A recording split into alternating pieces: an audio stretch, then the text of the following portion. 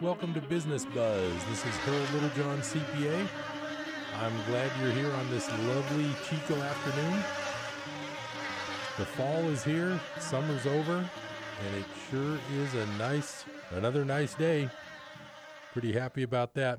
We have the big election day coming up. That's about a week away from now, and I'm looking forward to seeing how that all goes. I was thinking about the fact that they don't announce any results until after polls close. So next Tuesday, I won't be able to have any actual results by this time of day, but it'll be interesting.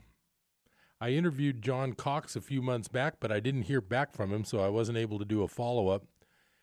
What I have noticed is that I don't see that many signs for Cox, but I don't see any for Newsom either. Maybe Newsom figures it's in the bag and he doesn't need to advertise. I'm not sure. Maybe if I was in the Bay Area, it'd be a different situation as far as what I'm seeing on billboards and things like that. But to me, the governor's race is sort of a non-issue up here. I don't really see hardly any signs or anything for either candidate, but I don't follow it that closely. I was super busy with my final tax season ended October 15th, so that was huge. And that finally ended. So I haven't been able to do a lot of side research, side work, anything like that, just due to the fact that I've been so busy. But now that October's winding down, things are definitely getting better. Today, I wanted to just sort of talk about some of the usual things. I've got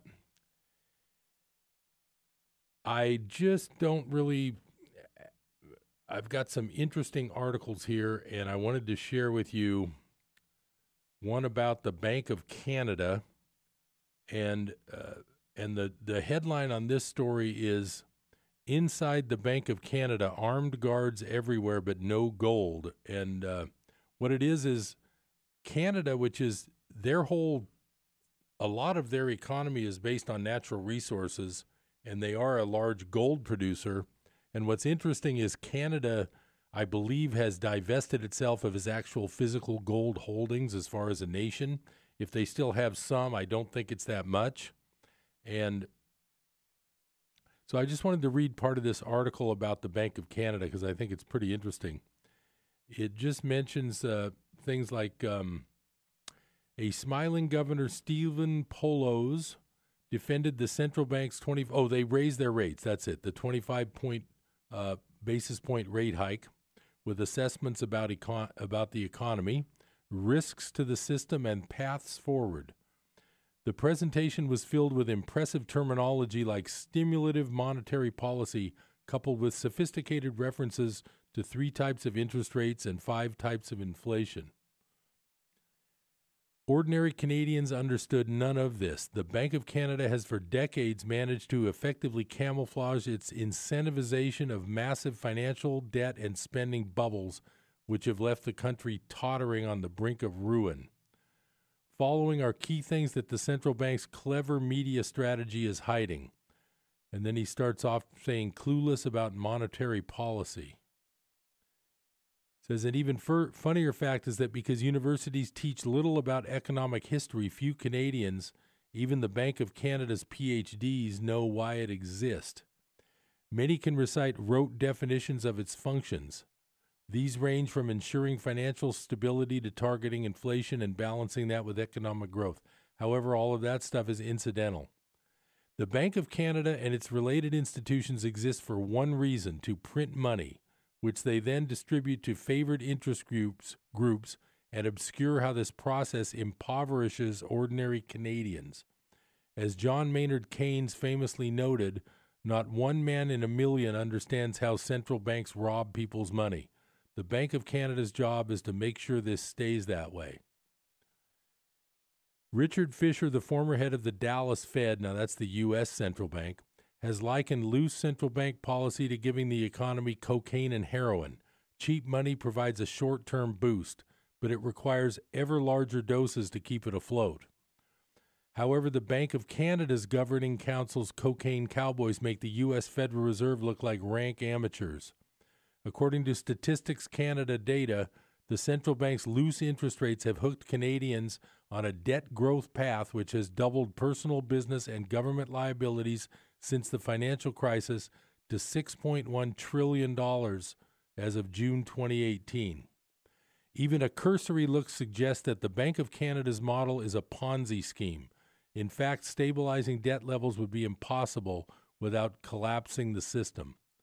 The Bank of Canada's worst failure has been its complicity with the Liberal government in selling off Canada's emergency gold reserves.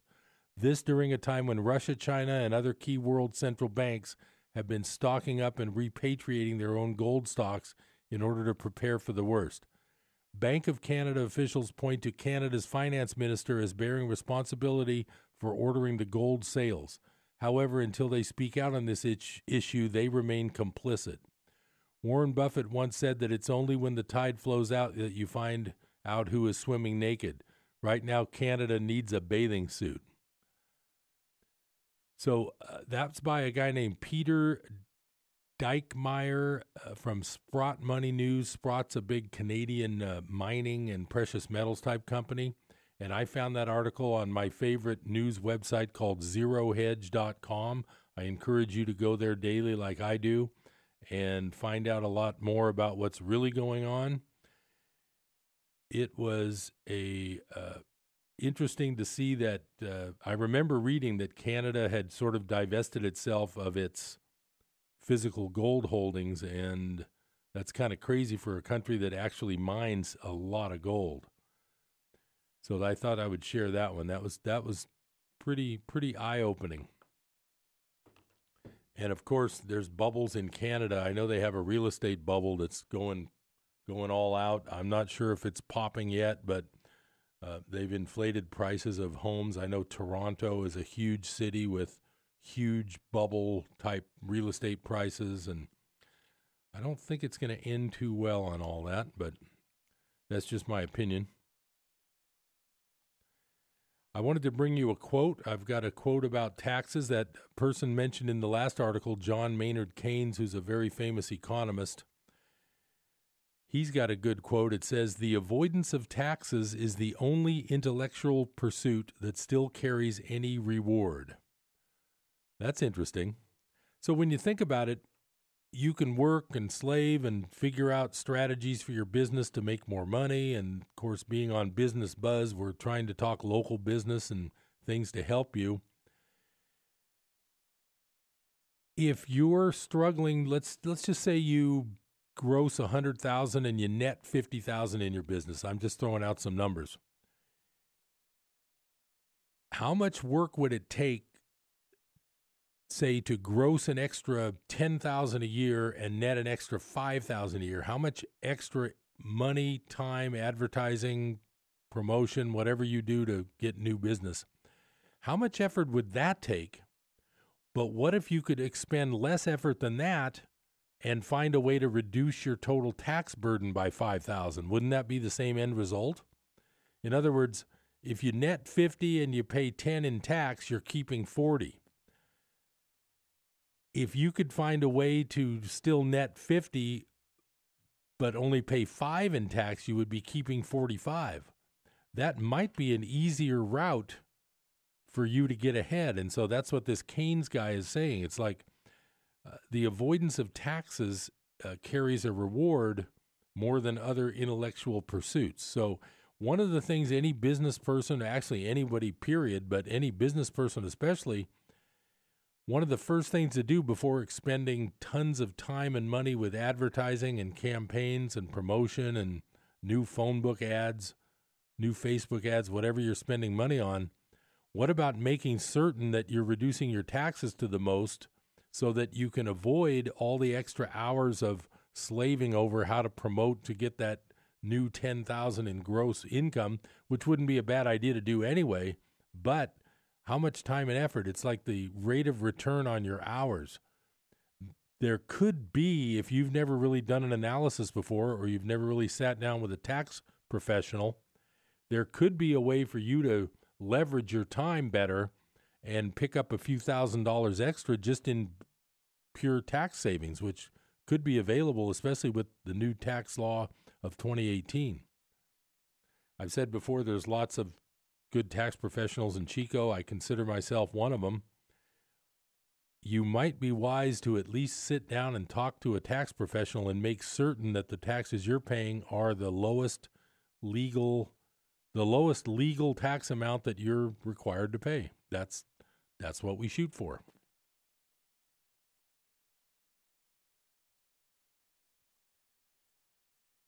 One of the interesting topics over the last year or so that's been in the news has been the news itself.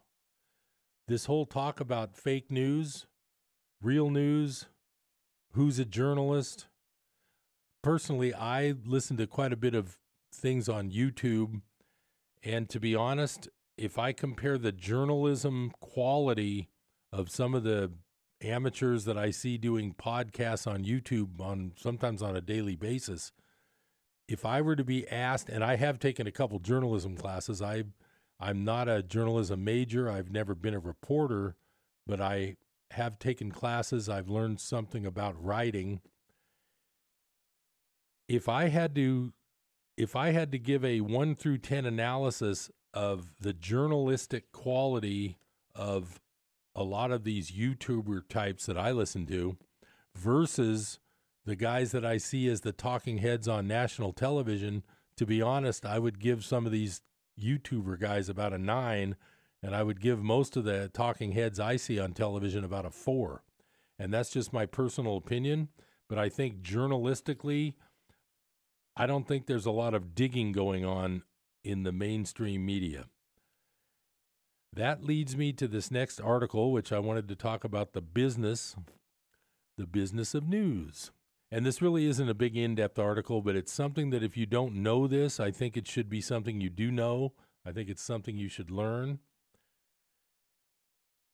And the title of this article, which actually is already 5 or 6 years old, it's from 2012. It's from the Business Insider.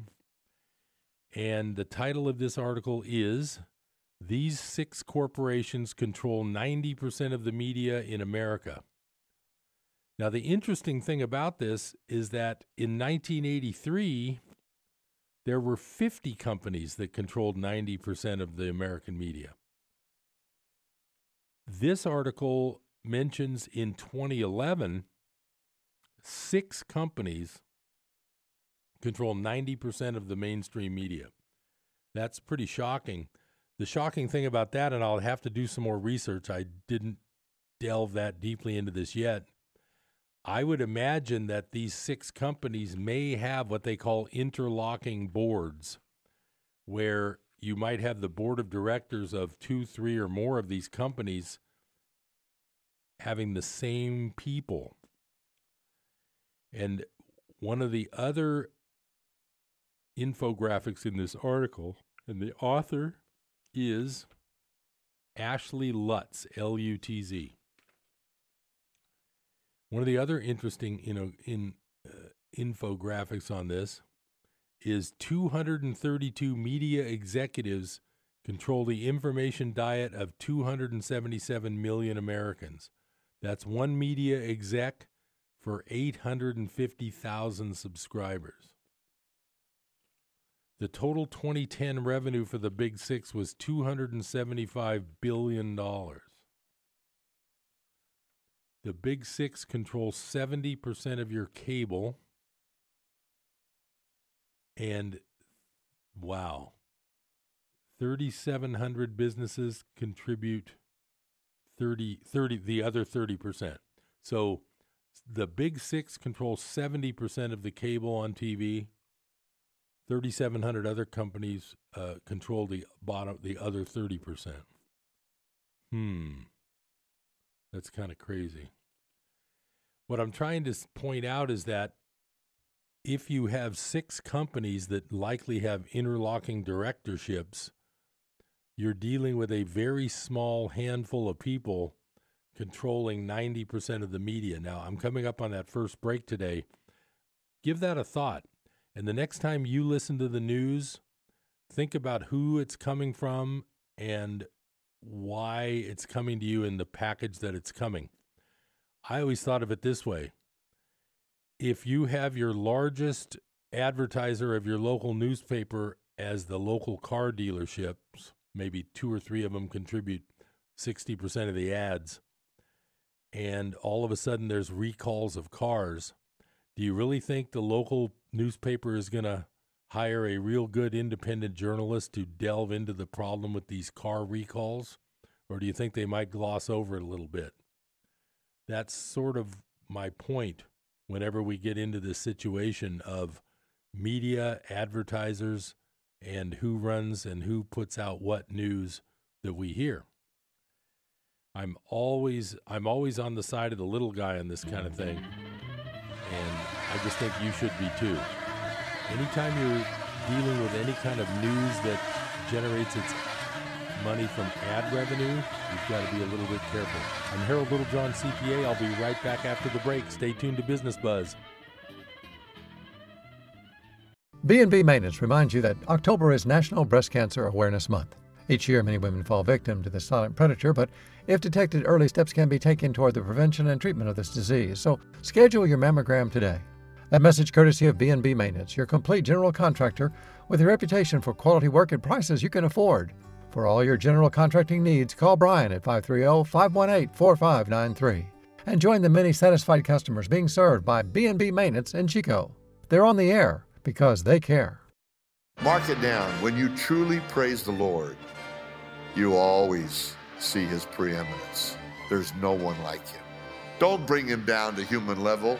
Don't make out like he's one among many who could have done something. No, only the Lord can do what he does. David Hawkins shares why God and God alone is worthy of our worship and praise this week on Hope for Today.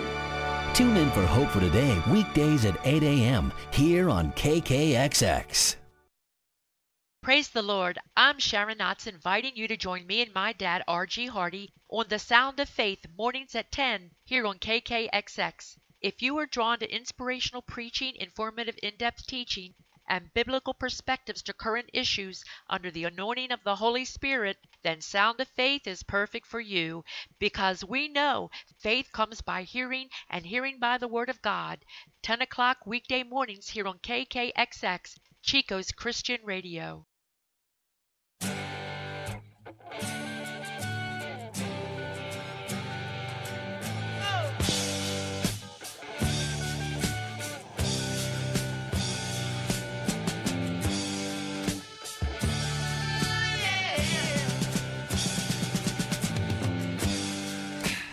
Welcome back to Business Buzz. I'm Harold Littlejohn, CPA, and if you hear David Bowie on the radio in Chico, you're probably either listening to classic rock or KKXX Business Buzz.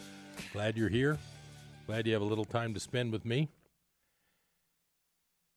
I brought another interesting article, and it has to do with the same theme that I was talking about that Bank of Canada article, because the Western central banks are foolishly selling all their gold. Why are they selling their gold? Well, the only way they can keep the price of gold low, which is what they absolutely have to do, is by having enough physical gold to sell in the market to make it look like there's lots of physical gold, and which there really isn't. So this next article, it's a shorty. It's written by Egon von Greyerz, who's a money manager from Switzerland. I do read quite a bit of his articles. And the interesting thing about this article, it came out on October 27th, which is just a few days ago. And he met with a large group of individuals from China that manage money for the elite in China. So I want to fill you in on this. Egon von Greyerz met with a large group of individuals from China that manage money for the elite in China. They went to Switzerland to meet with Egon, and this is a small portion of what they discussed. And so the interviewer says, Egon, they, the money managers, have virtually all of the high net worth clients into physical gold. And Egon replies, the Chinese know what is happening. They're all into gold. Absolutely. Yes, virtually all of them own gold. That's what's so interesting. The Chinese buying is continuously going up and up and up without stopping. The Chinese know what is happening. They know it, and they will continue to buy gold. And one day that's going to have a major influence on the gold price. And when the paper market breaks and China dominates the gold market, it's going to be very interesting, because I really look forward to the West failing in their manipulation of the gold price through the various paper markets and through the interbank market. Again, last month we saw imports of gold into Switzerland and then exports to Asia and India. Last month, over 70% of the gold import figures into Switzerland came from London and the United States. We again see that Switzerland is buying the 400-ounce bars from the UK and the US bullion banks and converting them into 1 kilo bars and then shipping them on to Asia. Last month, there was hardly any buying from the mines. It all came out of London and New York. And that proves again that central banks are either leasing their physical gold into the market or selling it covertly.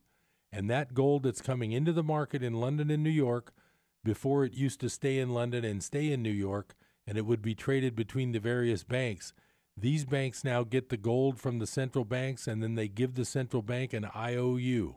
Again, in normal times, the gold used to stay in London and New York. Now that gold is going via Switzerland to China and India, it will never come back. China is never going to send it back, nor is India. So what's going to happen? All they have, these central banks who have probably leased most of their gold, all they have is an IOU from a bullion bank, and that bullion bank is never going to get the physical gold back. That's another massive shortage that's created an enormous imbalance in the gold market, and when the whole thing blows up, it's going to put enormous upward pressure on the gold price. So that would be straight from the horse's mouth. That man who wrote that is actually a guy in Switzerland who the big money managers from China come and talk with. And he just reported that every billionaire in China is buying as much physical gold as they can get their hands on, basically. And so that's why I always recommend that you diversify a little bit and put at least part of your savings and part of your wealth into a percentage of physical precious metal. This paper money that we're using is not going to last too long. I've told you many times about Venezuela's paper money. It's still going down. There's paper money all over the world that's going down, and that's just one of the reasons why you need to keep yourself safe and put at least part of your portfolio into physical gold and physical silver. That's just my recommendation, not financial advice. This is for entertainment purposes. I'm not a financial planner. You need to do your own due diligence. You need to research and figure out whether you agree with me or not. Don't take my word for it. Do some studying, do some reading. That's the thing about the internet. In 10 minutes, you can learn as much as it took, a couple trips to the library in the old days. And if you didn't have a large library, you really couldn't even find a lot of the information you would have needed. It's very important that you take advantage of this information age we're in and study and do your own due diligence and learn about your own money. Don't let them steal your money. This big stock market bubble is it's just called a wealth transfer. That's all it is. They're just building it up. Your money's going in it. And when they sell at the top and you don't, it's called a wealth transfer. And that's exactly what's going on right now. Not financial advice, and you need to do your own due diligence. Now, I've got another article from the same date. It's October 26th. It's by the same author called Egon von Greyerz. His website is called goldswitzerland.com. This article is called The Bull is Dying. And now, does everybody understand that a bull means the market's going up? That's a bull market, like the stock market is in a bull market. When it goes down, it's a bear market. So this article starts off saying, bulls are not killed off easily. They are strong, fierce, and have real staying power. And this is what should be expected at a top of a secular bull market.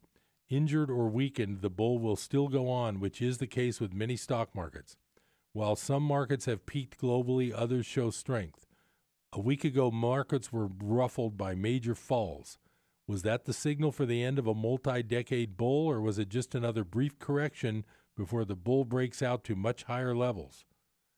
With a further fall this week, the Dow is now down 2,000 points in October, which certainly confirms that the bull is seriously injured, maybe fatally. The next subheading is called Print Money to Buy Votes. Let's first make it clear that the world economy and global stock markets are at the end of the biggest bubble in history, a bubble fueled by unprecedented stimulus from central banks and governments to prevent the financial system from imploding. As many of us know, credit expansion is the most effective and inexpensive method to buy votes, and it is the only way to artificially keep the economy going when governments run out of money. So bubbles can expand a lot more than seems possible. Many markets, like the Chinese one, which is down 27%, have topped. Others, like U.S. indexes, finally look like they have reached the end of the road. Sound investment markets function efficiently based on scarcity of capital. But when capital is endless and can be created at will by a printing press or an electronic entry on a computer, markets are no longer sound nor efficient. And this is where we are today. There is nothing sound about markets or the economy today. Government and central bank manipulation combined with algorithmic trading is as far from sound markets as you can get. But this is the sick system that dominates markets today. No ordinary investor can compete against algorithms-based systems backed by unlimited amounts of capital. Let's look at the definition of algos. In Greek, it means pain, and that is certainly what it afflicts to normal investors who stand no chance against this rigged system. If we look at Corporate Finance Institute definition of algos, it confirms that normal investors are totally disadvantaged. Quote, algorithms are introduced to automate trading to generate profits at a frequency impossible to a human trader. Other variations of algorithmic trading include automated trading and black box trading. Algorithmic trading rules out the human emotional impact on trading activities. So algos mean a system that will always beat a human trader and that will inflict pain. What a painful disadvantage to us normal mortals.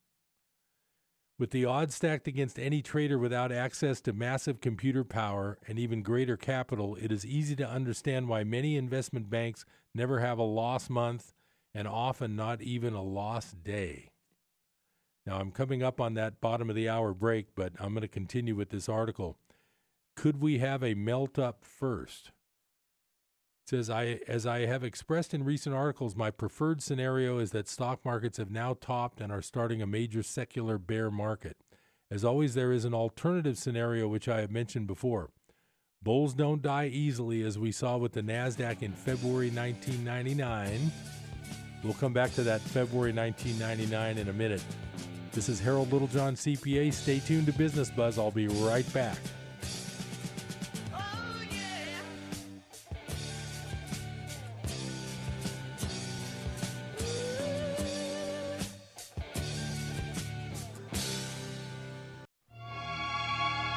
Hello, this is Samantha Landy, and I bring you Psalms of Hope. Heard here on Life Radio every Monday, Wednesday, and Friday at noon. So do tune in and join me for beautiful music and an encouraging word from the Lord. Psalms of Hope with Samantha Landy, Monday, Wednesday, and Friday at noon, here on KKXX.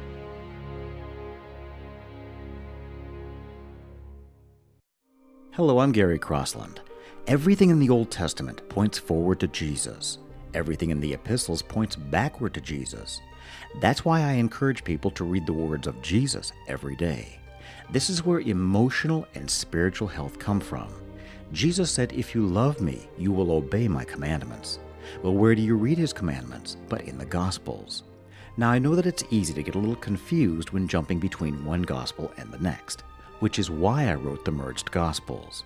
It's where all four Gospels are literally translated from the Greek, broken down word by word, and merged back together into one beautiful chronological story with not one word of Scripture removed. You can't buy it in stores. It's available only online at mergedgospels.com. It's great for new believers, for personal devotions, and for group studies. There's also an audiobook. And as always, you get to name the price. Just go to mergedgospels.com. When you went car shopping, you meant business. You aced vehicle history searches and test drives. You out-salesmaned the salesman. Now you've got your wheels. If you manage that, you can get your retirement plan on track. Visiting aceyourretirement.org can help. With 401k tips and smart saving strategies, you'll have the info you need to get more for your future. Go to aceyourretirement.org, because when it comes to speeding past financial challenges, you're an ace. Brought to you by AARP and the Ad Council.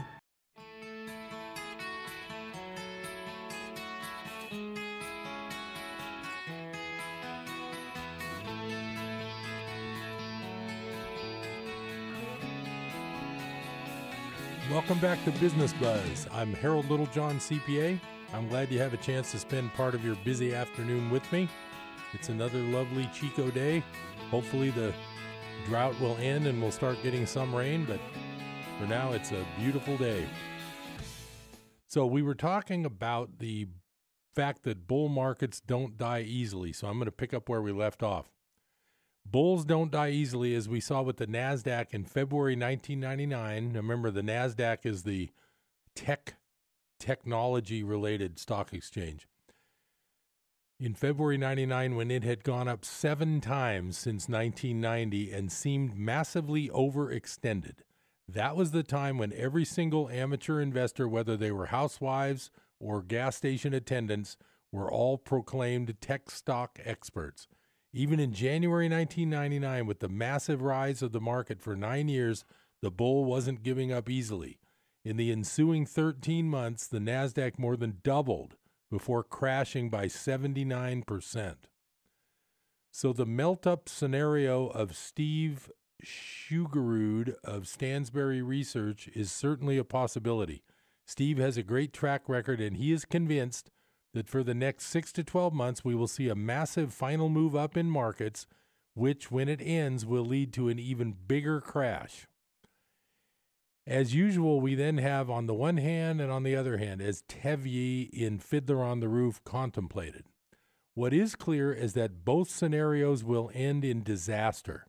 The only question is if the inevitable collapse will happen in 6 to 12 months' time or much sooner. The risk-averse and wealth preservationist gets out now, holds gold and silver, and doesn't worry if the market goes up further. He knows he is protected against the coming disaster whenever it comes. The perma-bull will stay invested even when the market has gone down by 50%, but will start getting itchy when the market is down 75%. Most long-term investors will stay invested even if the market goes down by 90%, which is very likely in my view. And remember, I'm reading from Egon von Greyer's. These aren't my words.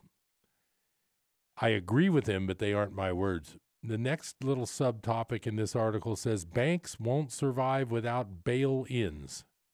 And if you remember, I've been telling you guys about bail-ins for months on Business Buzz. I'm going to continue. Personally, I prefer not to be exposed to the general stock market except for maybe a small position in precious metal stocks. The really cautious should not be exposed to the fragile financial system either. Banks are unlikely to survive in their present form. They might be saved by massive bail-ins, which means client assets will be confiscated. Also, due to the coming unlimited money printing and debasement of currencies, any money you have in the banking system will become worthless. You will sleep much better and protect your assets by owning physical precious metals than riding a final potential stock market move up. Also, even if the stock market does move up, gold now seems to have finally ended the correction since 2011 and is on its way to new highs and well beyond. Next section says gold in yuan is showing the way. Now, the yuan is the Chinese denomination of their currency. And I want to point out here, you have to remember that if you look at the price of gold only in U.S. dollars, you're not looking at the price of gold around the world. So what he's talking about is gold in yuan. Gold has just had an interesting and also significant confirmation of the bull market resuming. Gold in Chinese yuan has traded in a triangle for 2 years. Some believe that the Chinese have deliberately held down the gold price. Whether that is the case or the tight range is just a coincidence, we don't know.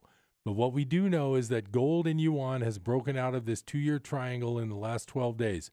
This is a very important technical signal and is the likely confirmation that the 19-year-old uptrend in gold in all currencies has now resumed. Another strong technical signal is that the Dow versus gold ratio is down 8% in the last 2 weeks. If this breakdown is confirmed in the next few weeks, we should see the ratio first return to the 6 level where it was in 2011 and eventually below the 1-to-1 level in 1980. This means that 1 ounce of gold will buy 1 Dow unit. Today, 20 ounces are needed. I'm going to take a little break here, and I want to explain what he's talking about. You can look at this article on goldswitzerland.com called The Bull is Dying, and it's got these charts right in the article. I'm looking at a printout of it. If you take the Dow Industrial Average, which right now is around 24,000, and you take the price of an ounce of gold, which is right now around 1,200, that's what he means by 20-to-1. In other words, it takes 20 ounces of the gold price to buy 1 unit of the Dow, which is 24,000. But historically, that ratio was 1-to-1 in 1980. When gold was at 800 and so was the Dow. What he's saying is the Dow is going to go down, gold's going to go up, and at some point they're going to at least meet, and they're going to be 1-for-1. I'll continue. What the chart clearly shows us is that the Dow has greatly underperformed gold since 1999. In spite of a major rally in stocks since 2009, the Dow is still down 53% against gold this century. So whether we get new highs in the stock market or not, gold and silver are likely to outperform stocks from now on. In the coming years of wealth destruction, there is no better insurance against the massive systemic global risks we are facing. I am not in favor of a new gold standard, but would prefer free gold. Otherwise, I agree with what Alan Greenspan said in 1966, well before he became chairman of the Fed. Quote, and this is Alan Greenspan speaking, "In the absence of the gold standard, there is no way to protect savings from confiscation through inflation. There is no safe store of value. Deficit spending is simply a scheme for the confiscation of wealth. Gold stands in the way of this insidious process. It stands as the protector of property rights. If one grasps this, one has no difficulty in understanding the statist antagonism toward the gold standard. A free society needs the rule of gold." And that came from the guy who was chairman of the Federal Reserve later, and that's what he really felt back in the 1960s. If you can't trust the words of a guy like that prior to when he was in the spotlight and running the Fed and raising interest rates and all that, that's a pretty powerful statement. All I can tell you is I'm harping on this, and I don't want to beat a dead horse much further, but you need to protect your money because your money is denominated in paper, and now it's not even paper, it's just digital dollars in a computer somewhere. I've read you many articles over the past few weeks that even goes to show that you probably don't even really own your own stocks. Someone else owns them, and they promise to deliver them to you when you ask. There's lots of parties in between you and your money. I've called this before counterparty risk. Physical gold in your hand does not have counterparty risk. Everything else you own pretty much does. The house you own, if you have a mortgage, has some counterparty risk due to the mortgage. Even if you don't have a mortgage, you have some counterparty risk due to the fact that property taxes, whatever they may be, are required to be paid, or else you can lose your house. There is nothing you own the things that you think you own, you've got to be careful with. You have counterparty risk. Every contract, every insurance contract, if you own annuities, you have a company on the other side. If you have a bank account, you've lent the money to the bank and you hope they'll give it back to you when you ask for it. Everything you think you own actually has what's called counterparty risk, and you need to reduce the percentage of the things you own that have counterparty risk. If 100% of everything you own has counterparty risk, if you were to put 10% of your net worth into gold, and this is not financial advice, if you were to put 10% of your net worth into gold, you would now only have 90% counterparty risk, as long as you have a safe place to keep the gold. And it's not that difficult to store gold in a safe fashion. That will be my afternoon's tirade regarding things to protect you. I'm always here looking out for your best interest. I really want you to get some alternative news going in your life. I don't want you to be somebody who watches Fox and CNN and CNBC all day and thinks that you've got the answer or the true news, because I don't think you do. So I want you to learn how to look up alternative news. Go to places like Zero Hedge. You could try Rense, RENSE.com. It's just a giant website that links tons of news articles. That's all it really does. You just click on news articles from around the world. It's very interesting to look at Rense.com. What I've noticed is that the news articles out of even the UK, which is definitely a Western society, are many times better than the U.S. news articles, even about U.S. news. If you want to see something about the U.S. economy, you're going to probably find out more by reading the Daily Mail or what's the other one, the Independent in the UK. They have better articles than most of the U.S. articles have. I was talking to my son the other day, and he was watching a movie called The Post, and I believe it's about Katharine Graham, the one who inherited the Washington Post. I don't know the history that well. I believe Meryl Streep plays somebody. I believe Tom Hanks plays some editor. I'm sure it might have been an entertaining movie, but I wouldn't believe a word that movie says, because I don't think you can believe a word the Washington Post says. And that's just my personal opinion. You need to do your own due diligence. You need to make up your mind whether I'm telling the truth or not, whether I'm right, whether I'm wrong, whether my research is good or not. Why don't you check it out and report back to me whether it was good or not? I'd be very happy to know that you've done some of your own research. I think it's very important to do that. We're coming up on that final break of the hour. I'm only going to have one more segment left with you today. I'm sure you may be out and about, very busy with all of the things you have to do in the afternoon. I know this is also school time and the whole bit, so I'm sure you're busy, but I want to say that I do appreciate the fact that you can spend a little bit of time listening to Business Buzz. It's every Tuesday at 3 p.m. on KKXX. I'll be right back after this break. We're going to lighten the load a little bit. We're going to make you feel good. We're going to open up your mind a little bit today. I'll be right back on Business Buzz.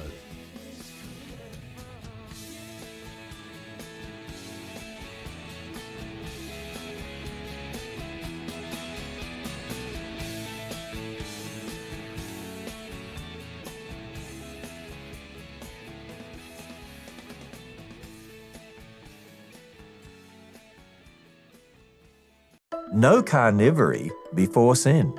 This is Ken Ham, founder of the Apologetics and Creationist Ministry of Answers in Genesis. Now, the Bible tells us that all the animals and mankind were originally created vegetarian. There wasn't any death, including animal death, before sin. It was God's very good creation. But we find fossils of animals eating other animals. Here at the Creation Museum, we have a fossilized fish that's halfway through eating another fish. Now, some Christians believe the fossil record is millions of years old, but if that's the case, animals were eating each other before sin. But the Bible tells us they were originally created vegetarian.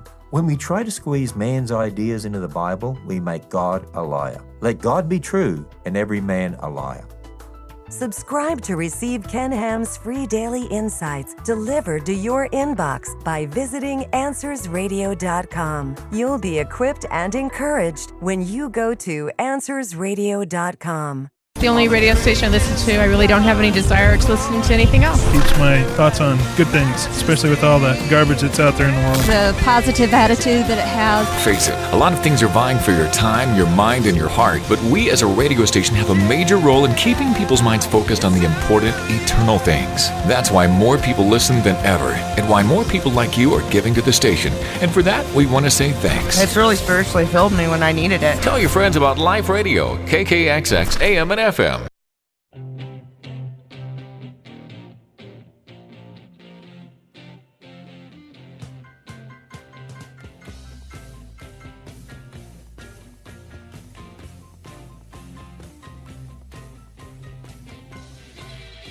Welcome back to Business Buzz. I'm Harold Littlejohn, CPA. I'm glad you're here with me today. I'm looking forward to my favorite part of the show, which is when I get to read part of my favorite book, and hopefully we'll lighten the load with all this talk about collapsing currencies and banks taking your money and not giving it back to you, or giving you back money that's worth a lot less than it was when you put it in. How's that? That's really the thing. Think about this. Let's say right now you've got, let's just say you've got $30,000 of savings in the bank, and you think about that and it's like, I spent a lot of time trying to save that much money, and now I've got $30,000 in the bank. Think about what that would have meant to, say, your parents 50 years ago. Think about what $30,000 in the bank would have been worth when a house, I know my parents' first house cost them $9,000. I believe it was in the mid-50s. It was before I was born. So $30,000 in the bank for our parents' generation when they were young would be worth 3 average houses. What's $30,000 in the bank now worth in relation to a house? I'll do some quick math. About 1/10 of one house, maybe worth one room. If you have a $300,000 house, you're buying 1/10 of it for $30,000. That's a down payment on a house, maybe, with a big mortgage, but it ain't no house, and it ain't 3 houses. That's where you got to realize that if you leave that $30,000, and this is not financial advice, you need to do your own due diligence and talk to your own financial advisors. If you've got $30,000 in the bank and you live another 10 or 20 years, what's that $30,000 going to buy you when houses are $600,000 instead of $300,000? Now you're down to a half a room. Now you're down to a bathroom in a house instead of a bigger room. My point is, money depreciates, and they are stealing it from you every day. They're not even paying you interest. You're leaving that $30,000 in the bank. They might not even give it back to you. They don't have to if they go bust. And they're not even paying you interest to hold it there. Well, they might be paying you 1%. Big deal. That's $25 a month. It's a complete scam. It's a complete game, and they're stealing your money slowly but surely. Do your own due diligence. Tell me I'm wrong. Do your own research and tell me I'm wrong. I'm like that Eagles. There's an Eagles song. It says, I could be wrong, but I'm not. So that's just my opinion. Not financial advice. I'm here for entertainment purposes. I'm going to read a bit from my favorite book called A Course in Miracles, and I'll give you a quick review. The basic thesis of The Course in Miracles is, and I try to boil this down because it's like a 1,300-page book, but it's not really that complicated. And I'm not an expert. I'm still learning. 10 years and I'm still learning. The basic thesis is you have 2 minds. One is the right mind. That's the one that stands back and watches your thoughts go by. And the other mind is the one that you use all day long and you let it run your life. It tells you things, usually negative things, repetitive things, sometimes cruel things, mean things. It's not necessarily a friendly voice that you listen to all day. The Course in Miracles basis is that if you step back and start observing the thoughts instead of letting the thoughts be your mind, you have stepped back into that higher mind, and that's where you want to be. So that is my quick overview of the Course in Miracles. Now, I've been reading you some of this book a little bit for quite a few months now, and I still find it fascinating. And what really I like about it the most is it helps me. If I'm having a stressful day and I feel like I'm getting beat up by everybody who calls me, or the IRS is being nasty to one of my clients, or you know how that stuff goes at your work day. You just never know what's coming next, right? This is the type of thing that you might find can help you. And this is why the Business Buzz can help you. No matter what you're doing work-wise, business-wise, regarding other people, relationships, I'm encouraging you to at least listen to some of this Course in Miracles ideas and see if it doesn't help you when you have those stressful points of your day. It helps me a lot, and that's why I like it, and that's why I like to share it. With that as your basic overview of the course, I'm going to read from the workbook, which is 365 lessons, and I'm going to read from lesson 51, which is a review of the earlier lessons. So every 40 or 50 lessons, you do a couple of lessons that are review lessons. And I'm going to read this lesson review because it's really good. It gives a real succinct little summary of some of the main lessons in the course workbook that were at the beginning. I'm reading from the workbook, Lesson 51. 1. Nothing I see means anything. The reason this is so is that I see nothing, and nothing has no meaning. It is necessary that I recognize this, that I may learn to see. What I think I see now is taking the place of vision. I must let it go by realizing it has no meaning, so that vision may take its place. Number 2, I have given what I see all the meaning it has for me. I have judged everything I look upon, and it is this and only this I see. This is not vision. It is merely an illusion of reality, because my judgments have been made quite apart from reality. I am willing to recognize the lack of validity in my judgments because I want to see. My judgments have hurt me, and I do not want to see according to them. I'm going to interject here before I go on to the summary of number 3. The thought that we see nothing, you have to remember that it's called level confusion. The level we're on, the level that we think we're here with and on, that we see all kinds of things. I look around here, I see microphones, I see books, I see my coffee cup, I see all kinds of stuff. I see buttons and lights. That's not what this is saying. What it's saying is if you get up on that next level up, that's where you want to be, because you're going to watch those thoughts. You're going to look, you're going to observe with the Holy Spirit, however you want to visualize the Holy Spirit. It might be a bodily form. It might be however you want to visualize the Spirit inside you. What you want to do is you want to be observing your observation of your world as if you're sitting in a theater watching it with someone, because you're not, you got to move above this level to understand that nothing is here. None of this means anything. I'm going to move on to number 3. I do not understand anything I see. How could I understand what I see when I have judged it amiss? What I see is the projection of my own errors of thought. I do not understand what I see because it is not understandable. There is no sense in trying to understand it, but there is every reason to let it go and make room for what can be seen and understood and loved. I can exchange what I see now for this merely by being willing to do so. Is not this a better choice than the one I made before? I'll interject here that the very end of the text of this course says, choose once again. In other words, every time you look at something, choose again to look at it from a different level. Choose to observe it instead of being brought into it. Choose to be above it. Choose to be above it instead of to be mixed up directly in it. That's what that's saying. Number 4, these thoughts do not mean anything. The thoughts of which I am aware do not mean anything because I am trying to think without God. What I call my thoughts are not my real thoughts.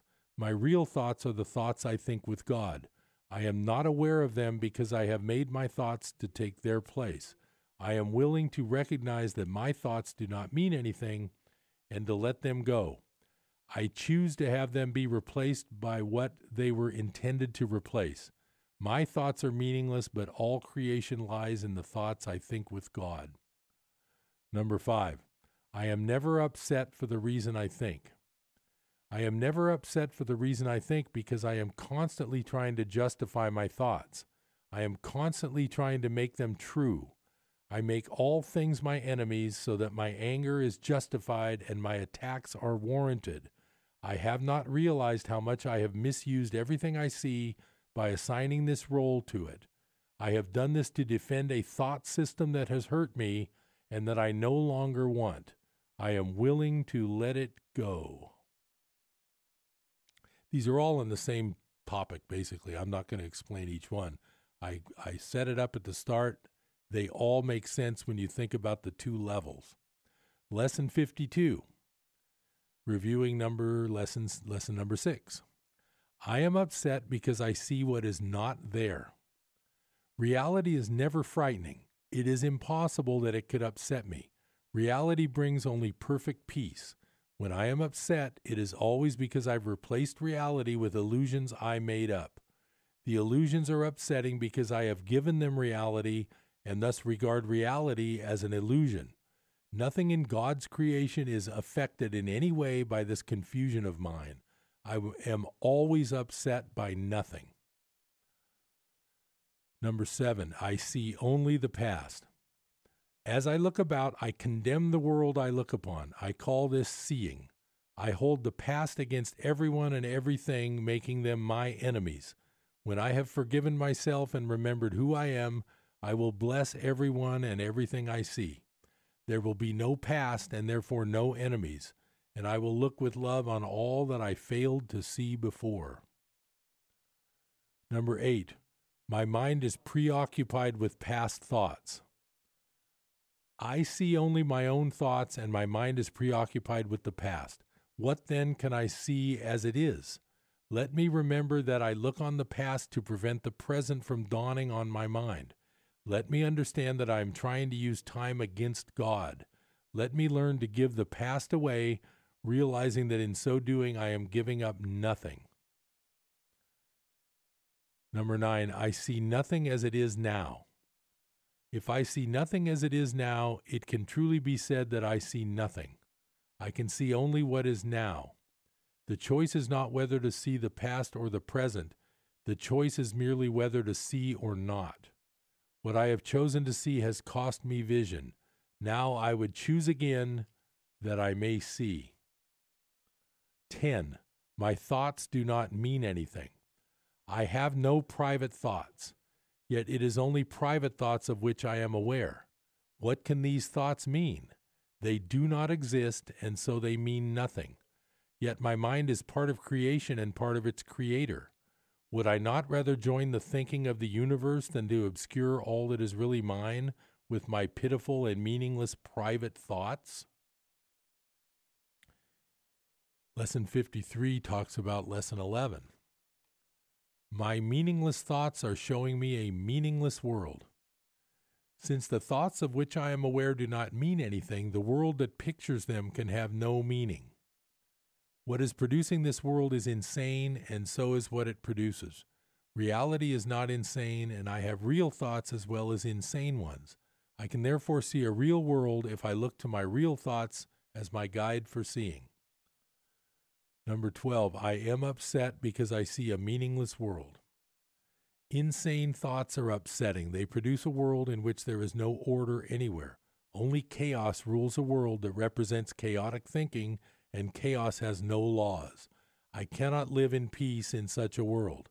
I am grateful that this world is not real and that I need not see it at all unless I choose to value it. And I do not choose to value what is totally insane and has no meaning. 13. A meaningless world engenders fear. This is the last one I'm going to have time for today. The totally insane engenders fear because it is completely undependable and offers no grounds for trust. Nothing in madness is dependable. It holds out no safety and no hope. But such a world is not real. I have given it the illusion of reality and have suffered from my belief in it. Now I choose to withdraw this belief and place my trust in reality. In choosing this, I will escape all the effects of the world of fear because I am acknowledging that it does not exist. So that was number 13, and I'm going to have to end there because I'm running out of time on Business Buzz. Nice to see you today. Thank you so much for spending some time with me. I'll be back next Tuesday on Election Day. Let's see what that brings. Have a great week. Take care. I'll see you next time on Business Buzz.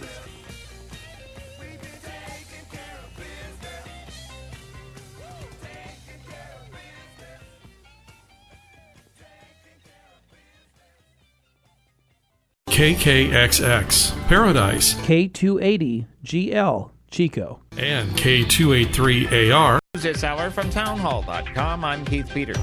Vice President Mike Pence says potentially changing birthright citizenship is part of the Trump administration's broad look at U.S. laws that draw people into the country illegally.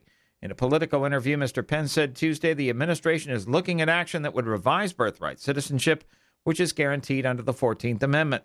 Mark Krikorian with the Center for Immigration Studies says that reform is overdue for U.S. laws concerning immigration.